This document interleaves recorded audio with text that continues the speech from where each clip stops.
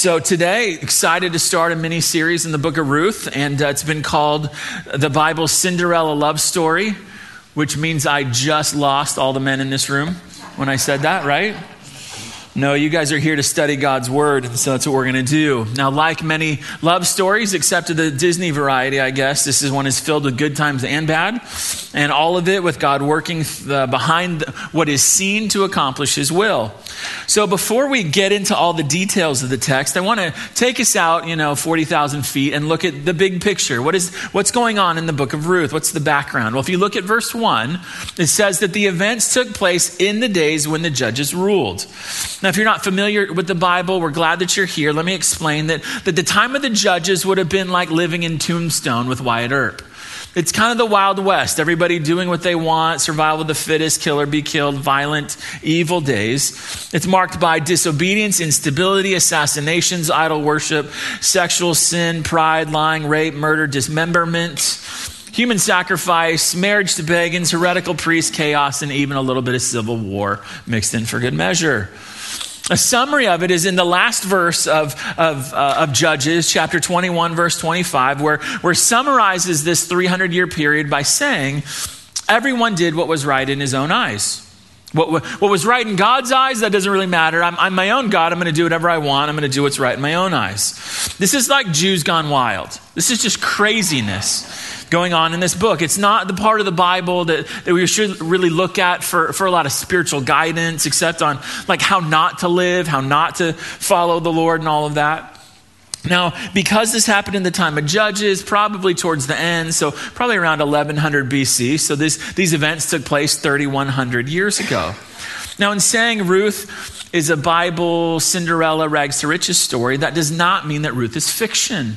This book is in a historical context. It's an inspired historical narrative that teaches us about God. It teaches us about how to live in God's world. So when we put Ruth together with Judges, what we see is that Ruth is a light in the darkness of the Judges period. She's an oasis in the spiritual desert where at least some Israelites didn't follow the culture, didn't follow the disobedience, didn't go wild, but remained faithful.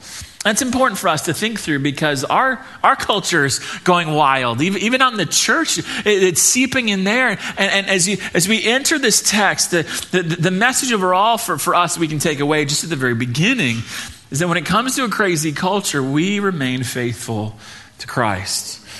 Now, Ruth has been truly admired. It's been considered the work of genius. It's called the perfect story. It's called one of the most beautiful tales in the Old Testament. All of that, nobody knows who wrote it. It's been surmised, maybe Samuel, maybe Nathan, but nobody really knows. I believe it was written around 1000 BC, which is somewhere during or soon after David's life. But that's about it. It's about all we know. Now, we are in chapter 1 today. And chapter 1 is going to lay the foundation. The rest is going to be the story that's built on top about this love story. But because this is inspired, because this is profitable, because it teaches us how to live in God's world, this is not just going to be a historical, like, oh, isn't that interesting? Facts from 3,000 years ago. No, this text will help you. It will help me understand the hard times that we go through. We're going to see some terrible times that this family goes through. But what happens to them, we will be able to learn from and take into the hard times that we face. So Ruth chapter 1 will give us a framework to understand the hard times that you and I face in our lives. So let's look at the text in verse 1. The story begins with maybe one of the hardest things people can endure. Verse 1 says there was a famine in the land. Now, we read that matter of factly and probably move on because I'm sure nobody here understands what a famine actually is, has never experienced it. Famine means no food. It means death by starvation, sunken eyes, bloated bellies, jawbones and ribs that show through the skin. We're talking about horrible, horrible conditions. And remember, Book of Judges, there's all this disobedience and rebellion. And because the people of Israel made a covenant with God, and those covenant stipulations are stated in Leviticus 26, restated in Deuteronomy 28, both of those passages give a theological framework to understand famine. All the famine that happens after they make that covenant, listen, is evidence of God's judgment for rebellion. It's not just happenstance. Oh, there was a famine. Famine was meant to show them we are not right with God and we need to change. Now, Bethlehem means house of bread, the place of food. So famine in Bethlehem is like starving at a grocery store. It's not supposed to be that way. And famine in Bethlehem is like civil war in Philadelphia, the city of brotherly love. Like, it's ironic. It doesn't make sense. It doesn't fit. And I think that's a clue. In these first 5 verses, we're going to see things that don't fit. And I think every single one of those in verses 1 to 5 is evidence that what this family did when they left Bethlehem and went to Moab was not what they were supposed to do. Let's look at it a little more. Verse 1. God's judgment in this famine is localized. It's in Israel, but 30 miles away, Moab, they're fine. No problem at all. Everything's good. We'll just go 30 miles as the crow flies, straight shot 30 miles, and there's no famine. That's like us saying, okay, there's a famine in Gilbert, so let's all move to Phoenix. And we're going to be fine in Phoenix. We're not going to be fine here, famine, we're all dying, but just go over to Phoenix and we'll be okay. Again, you read that, and because we don't know the topography, geography, all of that, we go, move to Moab. No, it's like I read one guy who said they could see Moab from Bethlehem. So they're looking and going, it's better over there. I don't know if that's true, but that's what that guy said. Now, this family leaves Bethlehem, goes to Moab. Seems innocent enough, right? But the author expects us to know something from the book of Judges. Judges ends, chapter 17 to 21, ends with 2 just horrific incidences. Just awful, horrific things. And here's the thing. Both of them start with people who left a city called Bethlehem. So already built into the Old Testament is this idea that you don't want to leave Bethlehem. Not a good idea to leave Bethlehem, but this man did with his wife and kids, and they settled, it says, in the country of Moab. It says in verse 1, they're sojourning there. They don't plan to stay. They're going to stay there they're going to wait out the famine and then go back home. Now, depending on where they stayed, the route they likely would have taken from Bethlehem to Moab would have taken about 80 to 100 miles to do the whole route. Straight shot, 30. They don't have planes, so they've got to walk along the road. And here's the deal. Bethlehem is about 3,500 feet high on a mountain range. They've got to go down to Jericho, below sea level. They've got to cross the the Dead Sea. And then they've got to cross the Jordan River. And then they've got to go up 4,500 feet to Moab. So this is about an 80 to 100 mile walk. This probably take 1 or 2 weeks, and most of it was through the desert. And about you, if you had to walk 100 miles to go to church today, chances are we're not going to need 4 services. And so now Moab is not grandma's house. Okay, Moab is not good. Moab is known for 4 things by the time we get to the book of Ruth. First, do you know how the Moabites, that people started? Genesis 19 starts from an incestuous relationship where a daughter, worried about not having children, gets her dad drunk so that he could impregnate her. That's not a nice family. That's not a good way to start your family. Second, they showed hatred to the Israelites when the Israelites left Egypt, going to the promised land. They're about to enter. But the Moabites stopped them and tried to keep them from entering the promised land. Not nice, hatred, hire a prophet, curse them, all that. Third, before they enter the promised land, here they are still in Moab, the Moabite women go and seduce a bunch of Israelites. You can read about it in Numbers 25, seduce them into sin and pull them into idolatry. And then fourth, about 100 years before the book of Ruth, the king of Moab decides it'd be a good idea to send bands of soldiers into Israel to attack them and take their stuff. So other than not starving, the author is hinting pretty strongly that there's nothing good about this move. And here's the thing. When we get to verse 19 later, we're going to see that there were people that stayed in Bethlehem. Lots of people. Naomi arrives and be like, hey, there's Naomi. Hey, this is so awesome. So the indication of this text is that unlike this family, most people stayed. They didn't go to Moab. And you probably know why that is, right? Moving to Moab would have meant being surrounded by people that don't worship your God. And not only that, no family, no friends, no followers of God, no tabernacle, priest, sacrifice, worship, no prayer. Like you don't have any of that. You are a stranger in a strange land in every possible way. Add to that being a migrant in a foreign land, that's a hard life. You're not going to be a doctor or a lawyer in Moab. You're going to be a street sweeper. You're going to be like the lowest of the low kind of job. Sorry to the street sweepers here. You probably have a great job. But it is going to be the worst kind of work that you're going to get for the most meager of pay. Migrants would be on the same level of like widows and orphans in that society. In Bethlehem, God's people, God's land, God's presence. Yeah, but God's not providing for us, so we're going to move to a land with another God, a demon God, and we're going to follow some better economic opportunity there. So here they're out of church, out of community, out of teaching for at least, verse 4 says, 10 years. 10 years away from God's people, 10 years away from teaching, all for money and for comfort. And notice verse 2, the man's name is Elimelech.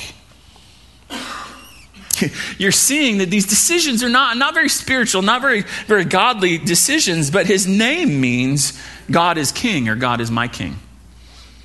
He's not acting like it. He's like an atheist named Christian.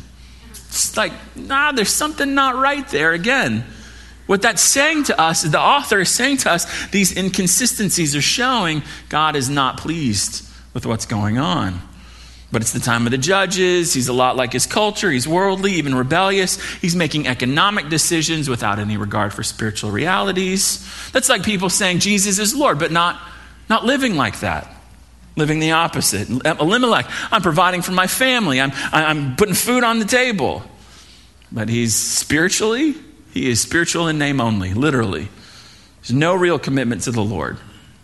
So let me just walk over to the side here and say, dads, any dads in the room? Dads, raise your hand. Could we just all right now just make a commitment? We are not going to be like Elimelech. We're not going to shirk our responsibilities as the spiritual leaders in our homes. We're going to lead our family. We're going to pray with them. We're going to study the Bible, read the Bible with them. We're going to have hard conversations because we want them to know and love Jesus. Let's commit to not be like Elimelech. Now look at verse 2. He's married with a wife named Naomi, 2 sons, Mahlon and Chilion. It says there that they're Ephrathites, which could mean that they're from a specific neighborhood in Bethlehem. Maybe it's the name of their clan, or it could refer to the upper class, so it's the nice neighborhood in Bethlehem. Scholars aren't sure. So the move seems to be a good decision, though. On the surface, verse 3, but Elimelech, the husband of Naomi, died. It's like newspaper matter of fact, It doesn't say it was God's discipline, but I think the text is hinting pretty strongly that it was. So here they are, foreign land, no community, no family. He dies, dream's dead. All's not lost though, verse 3. And she was left with her 2 sons. Boys are going to take care of her. But like fathers often do, they follow the bad example. As sons often do, they follow the bad example of their fathers. And look at verse 4. These took Moabite wives. The name of the one was Orpah. I always thought that was Oprah. Then I heard somebody say Orpah. And I'm like, no, that's not right. And then I looked closer and it was. The name of the one was Orpah and the name of the other, Ruth. Now, the text doesn't condemn them for marrying Moabites. But the first readers probably would have been like, what? You don't marry foreign wives. Like that's not considered a good thing in the Old Testament. It's even evidence, Deuteronomy 28, that someone is under God's judgment. Why, though? See, we automatically default to, it's a racial thing, but it's not. Marrying somebody who doesn't worship the same God as you is the issue. You don't marry foreign wives because they worship different gods. And if you marry them, they're going to pull you away from Yahweh. As you see throughout the Old Testament, that's what happens. And so they go, no, we don't do that. So let me just pause right here and walk over to this side and say, do we have any single people in the room? Single people, can you just say right now, I am not going to follow Mahlon and Chilion. I am not going to marry a non-Christian. Could you just put a stake in the ground right now and say, that's not going to happen. I'm not going to do that. I'm not going to try to worship Jesus in my home. And then there's also going to be this, we're going to worship some other God in the home and we're going to try to make this work. Like, don't do that. Job 1, marry a Christian. So verse 4, whether they lived in the land for 10 years or were married for 10 years, the text doesn't say. But things are now going to get worse, especially for Naomi. Look at how the text talks about it. Verse 5. And both Mahlon and Chilion died, so that the woman, so now this is interpreted in light of Naomi, so that the woman was left without her 2 sons and her husband. And notice there were no grandkids. So the names Mahlon and Chilion, they might be based on Hebrew words that mean sick and dying. Not exactly words that I would name my sons, if I had multiple sons. They did. And what some suggest is that it probably meant that they were very unhealthy when they were born. And it may explain why they died. And it may explain why they had no kids. Maybe they were sterile. See, as soon as Ruth and Boaz get married, what happens? She's pregnant. So it doesn't seem the problem is with her. It's likely with these two men. As we take a step back and we think about this, 10 years in 5 verses. 1 plan, 2 countries, 3 deaths, no hope. No family, no community, no welfare system, no community college to go back to school and get some new skills and enter the job workforce, because there is no workforce for you if you are a widow. All 3 of them are staring economic destitution like a freight train coming at them. So what can we learn from this? I think point number 1, you and I need to assess the source of our hard times. Assess the source of your hard times. When you're in the midst of a hard time, you need to ask, why am I going through this? What is it that's putting me through this? What is bringing these hard times into my life? Why am I facing the pain that I'm facing? See, I think Naomi is facing her hard time partially as a result of bad decisions by her husband, but partially for going along with it.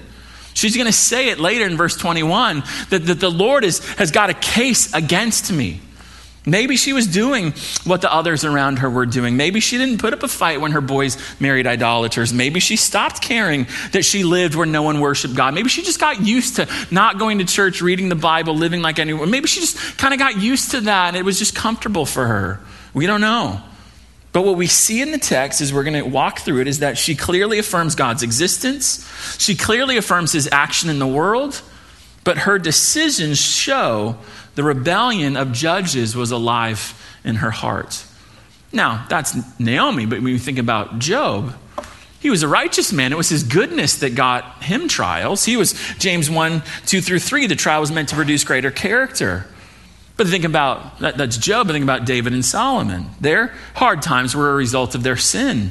Their decisions brought the hard time they were facing. Their decisions brought it on themselves. It's a form of discipline, Hebrews 12, so that they won't keep doing that sin again. So there are all kinds of reasons that we face hard times. Some of it, we have no idea why it's happening, but other times we do know why this is happening. Tragedy hits our lives like Naomi. Our lives go from normal to really hard, and we don't know why, but sometimes we do. So if you're going through it right now and you know why, I did this, I said this, if you know that, that's it, and you can do something about it, listen, do it. Do it. As we're going to see in the book of Ruth, God never leaves his people in their trials. He helps them. He sends encouragement. He's always there. Now, Naomi might not be the strongest believer, but she does know that God is with me, God is here. And she also may have thought, I can do something about this. And so I'm done being under God's discipline in Moab. I'm going home. Look at verse 6. And then she arose with her daughters-in-law to return to the country of Moab, for she had heard in the fields of Moab that the Lord had visited his people and given them food. So she set out from the place where she was with her 2 daughters-in-law, and they went on the way to return to the land of Judah. There's nothing left for her in Moab. And while there, she's probably in a field somewhere. She's working, but she hears the gossip around the field is, hey, something really good is happening in Judah. And she's like, wait, that's where I'm from. Those are my people. She hears, notice verse 6 again, that the Lord had visited his people. That wasn't like, hey, people, how's it going? That's not what that meant. What that means is that this arrival was to bless or to curse depending on what he found. And in the book of Judges, you see that there's this sense of, okay, the people of Israel, they're sinning against God. They get punished. That punishment causes them to repent, and then they get right again. And that's probably what's happening in Judah. The people have turned from their sin, and God goes, okay, I'm sending the rain back, and the crops can grow now. Whatever it was, they saw God as active in history. They attribute all of this blessing to him. But notice, whatever God did, it must have been pretty dramatic to hear about it in Moab. Now, you probably missed this, but in verses 6 and 7, did you catch the repetition of those words, her daughters-in-law? Her daughters-in-law? So he said in verses 1 to 5 that the inconsistencies point to God's judgment. I think the inconsistencies in verses 6 to the end of the chapter, I think the inconsistencies are the glimmer of God's grace. Notice that repetition, with her daughters-in-law. The author wants us to notice this, because this is not normal. Think about it. Naomi must have been the most incredible, amazing mother-in-law in history. Both of her daughters-in-law refused to return to their own moms in order to go to Bethlehem with her. Like that's not normal. But somewhere on the road to Bethlehem, they're walking together, and Naomi realizes, you know what? I like their company, but this might not be what's best for them. Look at verse 8. But Naomi said to her two daughters-in-law, go, return each of you to her mother's house. She's saying, your responsibility is to your own moms. It's not to me anymore. And then she hopes that God will bless them in two ways. Look at verse 8 again. May the Lord deal kindly with you, as you have dealt with the dead and with me. And then she continues, the Lord grant that you may find rest, each of you, in the house of her husband. You've got to take a step back and realize that there's a deep bond with these women, that they love each other. They've been through life together, 2 weddings, 3 funerals, trying to stay alive. There's a devotion that was forged in adversity, and that devotion was strong. She loves them. She cares about them. And so she's going, okay, it'd be great if I kept them here, but it wouldn't really be great for them. So maybe they should go home. They need to go home. And when they do, I pray that God will treat them kindly and like they've treated me and my sons, that God would show them love and loyalty and kindness and faithfulness, that he'd reverse all the adversity and pain, and that he would give them the safety and security that came from a husband in these days. Because again, no welfare, no community college. She wants what's best for them. But she knows best for them is not them staying with her. So verse 9 says, then she kissed them, which means kiss them goodbye. And it says they lifted up their voices and they wept. They cried. They love each other. There's a connection, a devotion. They'd known each other. They struggled together. Now, daughters-in-law on the road to Bethlehem with you is one thing. That the readers would have been like, what? But then the readers would have said, that's unbelievable. Verse 10. And they said to her, no, we will return with you to your people. Again, she must be one incredible mother-in-law to have daughters-in-laws do that. No way, they said. No way, the readers would have said. This is not normal. Again, the not normal is a clue that the author is showing you grace is breaking in to the story of Naomi. By following her, think about it. They're abandoning their family. Any chance they'd have of getting remarried, they'd be foreigners in Israel. Israel wouldn't want anything to do with them. They're more attached to their mother-in-law than they are to their own families. And in that culture, it would have been really good for an older woman like Naomi to have them take care of her. But again, she wanted what was best for them, not herself. So she asked them multiple questions. Verses 11 to 13, she starts using logic. She's like, look, you really need to think about your decision. She wants to show them this is just hopeless for you. Verse 11, Naomi said, turn back, my daughters. Why will you go with me? Have I yet sons in my womb that they may become your husbands? Translation, menopause was a long time ago. I've got no more kids in here, no more eggs. Like, this isn't going to happen. So you're not going to, and she's like, really? You've got a better chance of remarriage back at home than getting your next husband from me, she's saying. Then she goes one level deeper. Verse 12, she repeats the command, go home. And then she just shows that your situation is impossible if you stay with me. Verse 12, turn back, my daughters. Go your way. I am too old to have a husband. If I should say I have hope, even if I should have a husband this night and should bear sons, would you therefore wait until they were grown? Would you therefore refrain from marrying? Translation, are you going to wait? I mean, I'm too old to get married, she says, but let's say lightning strikes and I get married tonight and there's a miracle that happens and I get pregnant. Are you going to wait 20 years for my son? 2 of them? They're going to be half your age? Are you really going to do that? Of course not, she says. Let's be real. Go home. And then she saves her best argument for last, verse 13. No, my daughters, for it is exceedingly bitter to me for your sake that the hand of the Lord has gone out against me. Translation, I'm under God's discipline, so you want to stay away from me. It's already touched your life. It's already claimed my sons. I don't want you to experience any more of that, so you should go. This, I think, verse 13 is the admission that she thinks the move from Moab, the 3 deaths, the lack of grandchildren are all due to God's hand of discipline on her life. Well, what are they going to do? Verse 14. Then they lifted up their voices and wept again. This is not cold logic. They love her. There's a bond of love between them. But Orpah kissed her mother-in-law, which means kissed her goodbye. And as you read, if you read the literature on this, there's all this back and forth about Orpah. She's evil. She goes back, she abandons her. I don't think that's true. I think that she didn't do anything wrong. Naomi convinced her. She's like, okay, I'll do what you say.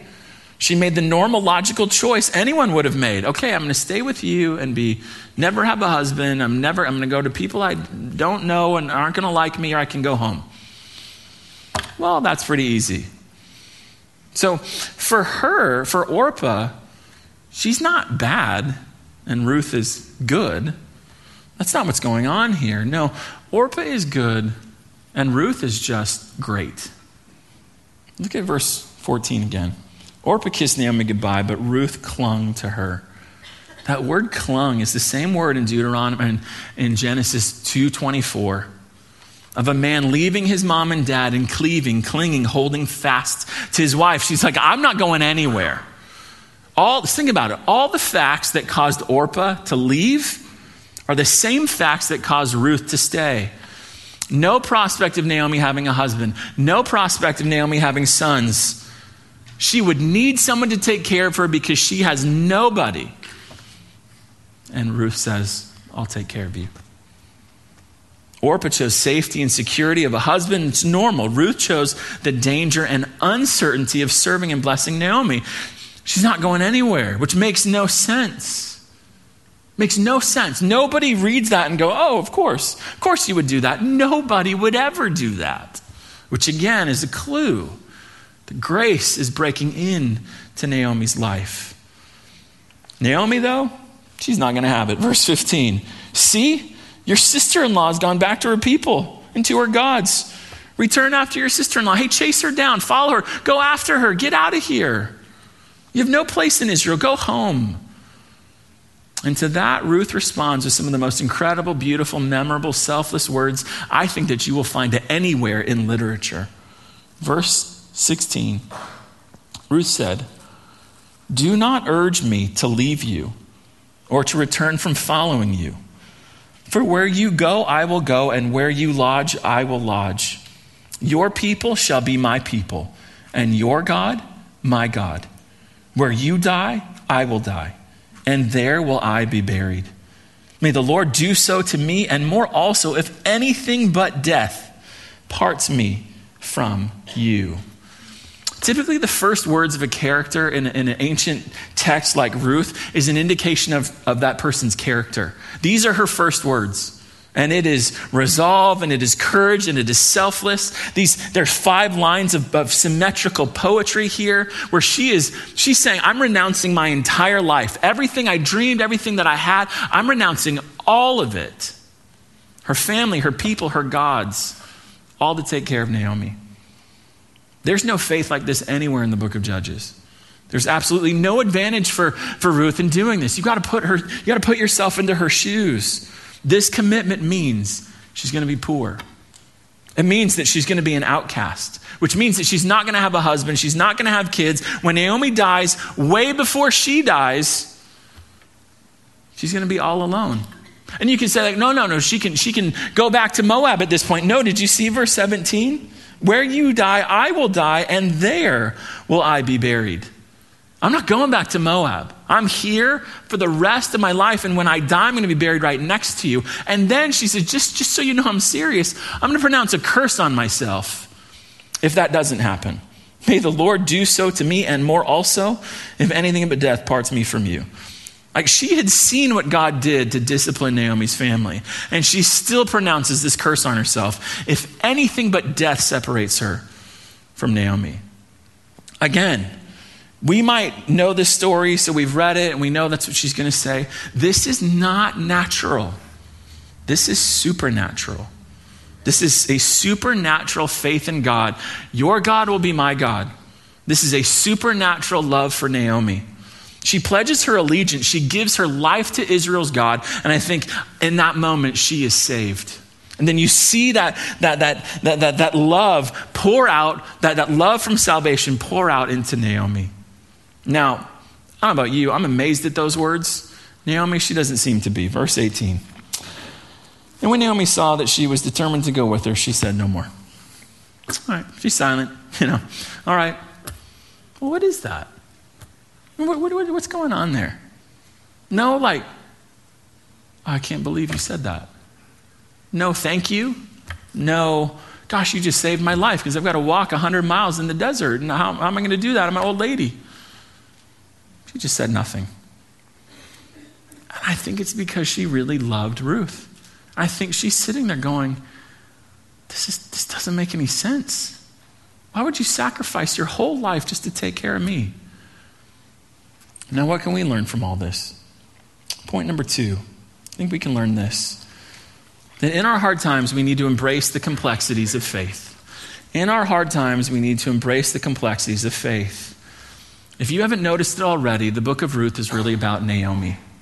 It really is the story of Naomi. She's the focal point. From beginning to end, she's the focal point. She's the focus. But did you notice her schizophrenia on her view of God in this passage? On the one hand, God's hand of discipline is against her in verse 13. He's the cause of the hard time. He's behind the deaths of her husband and her 2 sons. Notice how she puts it in verse 20. Do not call me Mara, for the Almighty has dealt very bitterly with me. Notice how she puts it in verse 21, towards the end. The Lord has testified against me, and the Almighty has brought calamity upon me. He brought his case against me. He's deeply scarred my life. He's brought disaster on me. So on the one hand, here she is going, God has been disciplining me. On the other hand, she's like, God, please bless my daughters-in-law as they go back to Moab and give them husbands and deal kindly and compassionate with them. Which one is it? I want you to notice that for Naomi, God is in absolute control. The 25-cent theology word is God is sovereign. She would have been very happy with Ephesians 1:11 that God, quote, works all things after the counsel of his will, both the good times and the hard times. This seeming contradiction in Naomi really makes sense only if God really is working all things that happen in our lives after the counsel of his will. He decides what to do based on his perfect wisdom, and then he works it in our lives.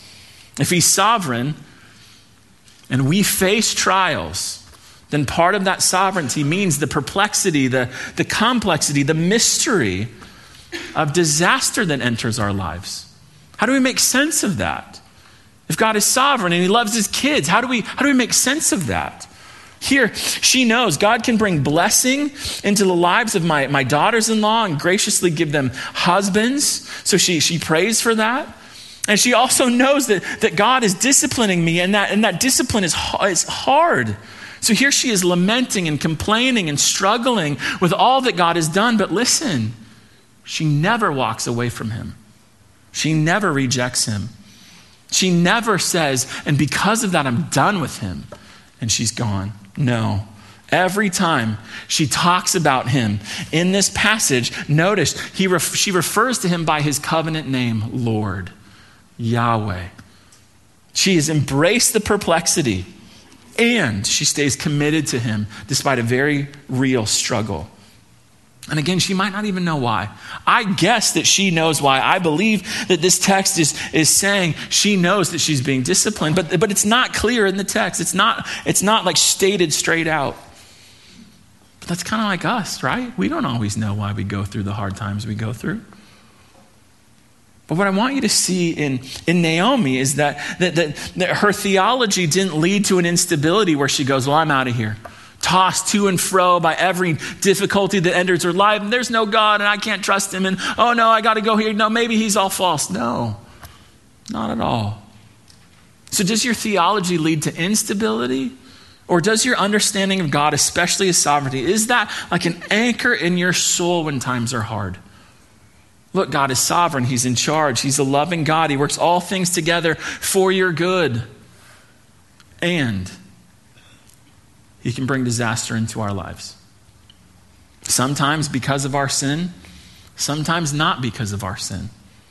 And again, it might not be that for you. So what is it? Suffering is never gratuitous. It's never needless. It's never random or accidental for the Christian. That idea, it's just chance, just kind of happened. That's not biblical. That's pagan. That's not what Naomi thought, and we shouldn't think that either. Think about Job. Job just had one question that he just keeps asking in a myriad of different ways over and over again. And that question is simply, why? And there's never a moment in Job where God's like, hey, come over here, Job. I just need to tell you, Satan and I, conversation, saw you down there, unleashed him on you. That's why you went through this. Never has that conversation. He never got his answer. So will you trust God even if you never get your answer? If the only answer you get from him is, trust me, I know what I'm doing. You're going to see that by the end of the story, by the end of Ruth, God clearly knew what he was doing. But for now, let's get back into the events. Two women keep walking, verse 19. So the two of them went on until they came to Bethlehem. And when they came to Bethlehem, the whole town was stirred because of them. This question, I stopped. And then the women said, is this Naomi? There's excitement, like she's back, their friend, their relative. There's a buzz, a buzzing hive of conversation. And Naomi knows it. She knows the women are excited to see her. And so, her words in verse 20 only make sense if they're happy to see her. So she says, you guys are happy to see me, Debbie Downer. Look at verse 20. She said to them, do not call me Naomi, call me Mara, for the Almighty has dealt very bitterly with me. The name Naomi means pleasant. She says, I'm not pleasant. No, I'm a bitter old hag. I'm angry. Verse 21, I went away full, and the Lord has brought me back empty. God is clearly against me. So don't call me by that name anymore. That name doesn't describe my life. The Lord has a case against me, and I lost. Verse 21, why call me Naomi when the Lord has testified against me? And the Almighty has brought calamity upon me. She believed God was showing his displeasure with her situation by the disasters that she experienced. Now, was she right? The text doesn't say explicitly, but I think enough was said to suggest that she is right. God did discipline her and her family for their sin. But while we read that and we go, okay, yeah, it's just kind of cranky, we can't minimize her pain, right? This is real, severe, devastating. She's got this group of people that are happy to see her, and she sees that on their face, but she's like, no, you need to understand the truth. She's venting a little bit. She said, I left happy. Everything was great. I had my husband and my kids, and there was the thought of a new beginning, and we weren't going to starve, and everything was going to be okay. I think I brought these tragedy after tragedy after tragedy into my life, and it has scarred me deeply, and I'm never going to be happy again. Or so she thought. Look at verse 22. So Naomi returned, and Ruth the Moabite, her daughter-in-law, with her, who returned from the country of Moab. And they came to Bethlehem at the beginning of barley harvest. I said before that verses 6 to the end of the chapter, there are these glimpses of grace. And verse 22 ends with two very strong evidences of grace. The first one is this. They arrive as destitute widows. When? Right at the barley harvest. How interesting. Right in time for the house of bread to get restocked, they show up. How nice. And then second, notice what it says about Ruth. It says that Ruth was, quote, with her. Verse 20 says that God was, verse 21 says, I went away full and God brought me back empty. Maybe he didn't bring her back as empty as she thought she was. She had Ruth, and we're going to see next week that Ruth is probably the greatest thing that ever happened to her. Now, all of this, these two evidences of grace and all of the inconsistency that show more glimpses of grace, all of them tell us what about God? Maybe God wasn't as against Naomi as Naomi thought he was. So what can we learn from this point? Number 3, trust that God is working for your good regardless. Regardless of what's happening, regardless of what you've seen, even when you don't see it, even when the time is so hard that you can't see it, trust that God is working for your good, even when you can't see it. Listen, because he is. He is. He only ever works for the good of those that love him, those who are his children. He only works for our good. Naomi didn't see this. But the grace in verse 22 is a glimmer of hope that the final chapter of her life was not going to be the hard time that she endured. Here is Ruth. Ruth is a massive glimmer of hope that, look, things are going to get better. She can't see that right now, even in hard times, especially in hard times. Do you check to make sure Romans 8:28 is still in the Bible? Do you do that? God is working all things. He's constantly in the process of working all things, good times, hard times, constantly working all things together for our good, for our benefit, for what's best for his kids. Even when we don't see it, especially when we don't see it, he is working. Do you believe that? Or do the hard times crowd out your vision of God so all you see is the hard time, and then the bitterness and the hopelessness that we're seeing in Naomi begins to take over? She may have been right in her theology and right in the assessment of her situation, but she was wrong in how she was counseling herself. Yes, we can excuse her for that because it's the time of the judges and she'd been away from God's people, God's land, God's worship for 10 years. Yes, she went through devastation, so we can cut her some slack, and she didn't have a Bible and she lived on the other side of the cross. But we don't have that. We don't have those excuses. We have the resurrection. We have the proof, the verifiable. He is alive. This whole thing is true. And if that's the case, then can we bring that reality that he promises all things work together for our good? Can we bring that in to our hard times? We should not follow Naomi's example here because God was already putting the pieces into place to reverse Naomi's hard time. God is good. He only does us good. We don't deserve it. That's grace. We see this glimmer of God's grace in chapter 1. That becomes the noonday Arizona sun of his grace in Christ. When we who are destitute spiritually, poor, impoverished spiritually, with no hope without God in the world, when we deserved more than discipline, we deserved punishment, judgment. Instead of giving us what we deserve, Jesus took our punishment. He took our sins. He died in our place, and then he rose from the dead, showing that for all time his grace is enough. And that he will receive anyone, No matter what they've done or what's been done to them, he will receive anyone, even a Moabite. Beyond that, even us. He will receive anyone. It's a gift of his grace. And that grace keeps working throughout your life to show that he's always working good in your life, regardless of your experience. Now I close with the words of a song by William Cowper. If you know him, if you don't know him, he wrote dozens of hymns, and God saved him in a psych ward. Someone left a Bible there and he started reading it, saw God's grace in Jesus, and God saved him. But if you know anything about his life, you know that he never got over his mental issues, but that didn't stop him. He wrote song after song about the truth because he knew it was only God's truth that would pierce the darkness. It was only God's truth that would help him see the light when the darkness just wouldn't lift. So if you're going through a hard time today, or if you know someone who is, let these words not only summarize what we've seen in Ruth chapter 1, but let these words minister to your soul.